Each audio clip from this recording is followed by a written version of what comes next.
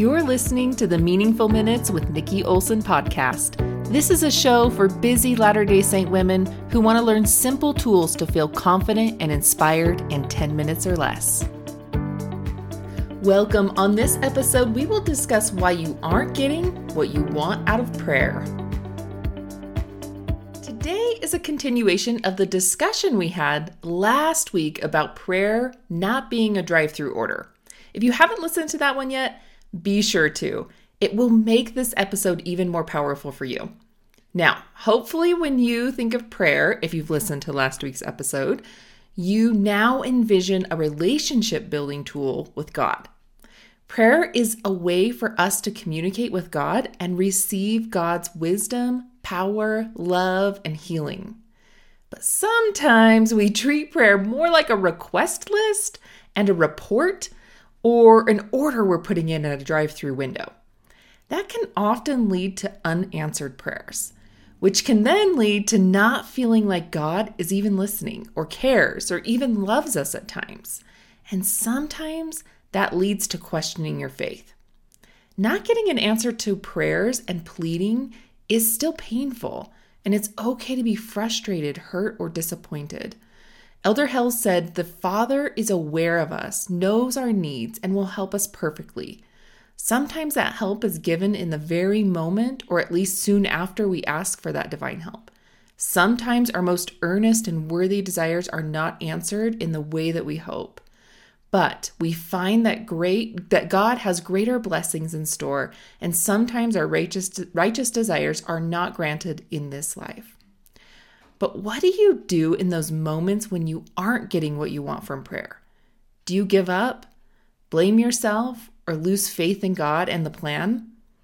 President Eyring says that when we feel that way, the enemy of the restoration will try to stop us from praying. What I suggest you do is take a different look at what you're praying for and how you're praying.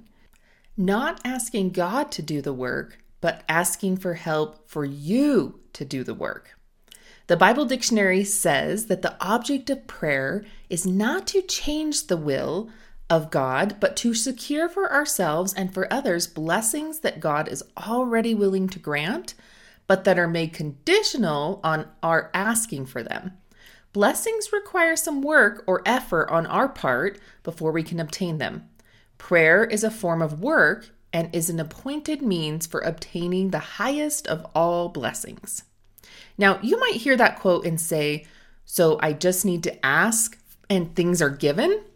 But when I hear this quote, I hear the word work. Let me reread the sentence that stands out to me.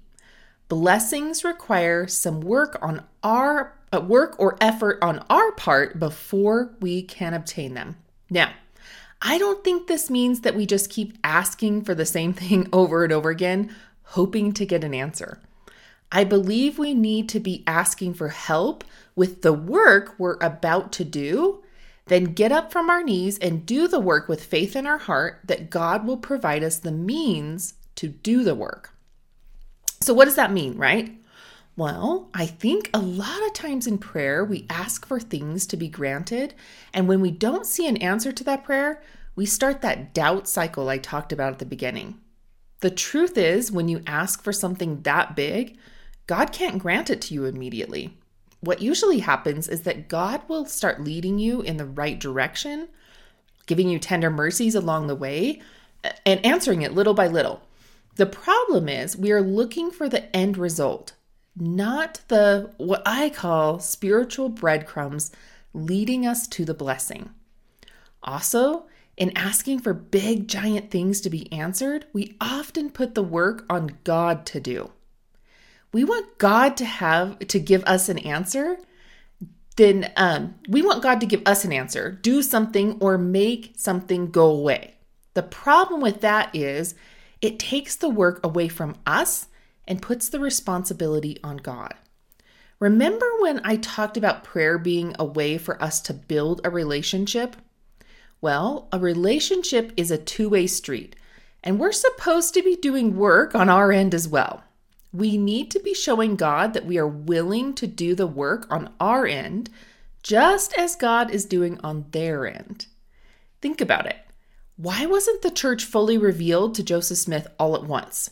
I mean, there were angels coming down and telling him exactly what he needed to know. Why then not just poof, have everything set up? President Nelson tells us that the church isn't even fully restored yet, and we are almost 200 years of the church being organized. It's because it is in the revealing of the answers that our relationship with Christ is built. All right, I'm going to interrupt this episode for just a moment because the holidays are fast approaching. Yes, I said it. You heard me right. The holidays will be here before you know it.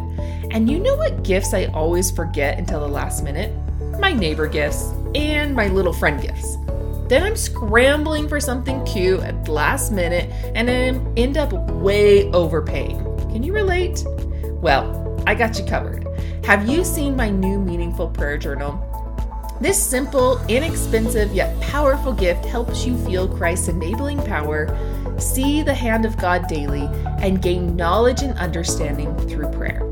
Also, if you know anyone in a Relief Society presidency, this would be a great Christmas gift for their sisters.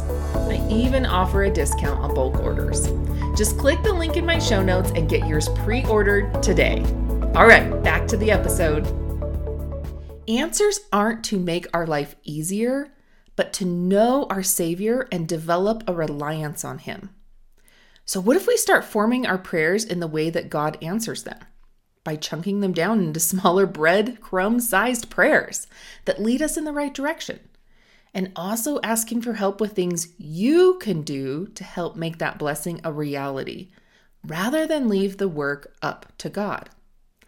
So what I'm going to do here is show you a few examples of big, giant prayers, and then give you examples of smaller breadcrumb prayers you could ask instead to lead you to the blessing God wants to give you.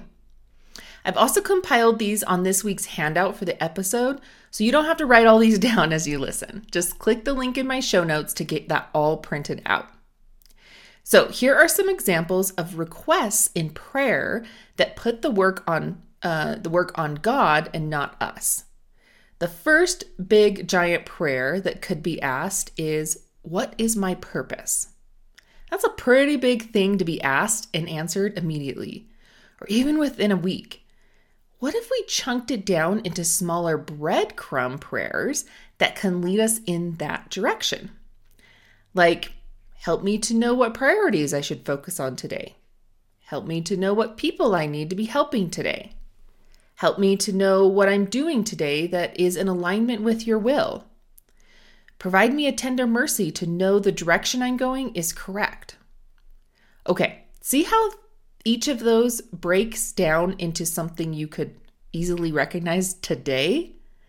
Then you can see how God is answering that. Then the next day, you can form your prayers around the answers you got the day before. Okay, another big question can be, what decision should I make? Now, depending on the decision, this can be pretty big, like changing a job, moving, anything having to do with relationships that's big. Most of the time, God doesn't just confirm, yep, here's the answer. Usually, God will lead you down a path with breadcrumbs to come to the right answer. So instead of waiting and hoping you could do the work and get the breadcrumb answers along the way, you could ask for insight on where to look for the answers that day. You could ask for a person to be led to you that will provide more information. You could ask for insights. You could look further in. You could ask for insights that you could look further into that could be brought to your mind that you could maybe study out. Then, as you get those answers to those questions, it can lead you to deeper, more specific questions about that decision. Okay, here's a final request I often see asked. It's about helping or healing a specific person. So instead of just continually praying for that person to be helped or healed, we could pray for someone to remember them that day or provide a tender mercy. We could pray to know how you can specifically help that person that day. You could pray that they will feel God's love for them that day. You could pray that people are helping them, the people that are actually helping them to be inspired to help them. You could also pray that they might have insights brought to their mind that will guide them to the help that they need. Okay, now don't forget to get that handout so you can be inspired to know how to get what you want out of prayer. Also, be sure to tune in next week when I talk about the art of aligning your will with God. I hope these minutes you spent with me were meaningful, helped you feel inspired, and more confident. Check out my show notes for links to my website, social media, and free handouts for remembering how to implement the skills. I know there are other women that could use this information.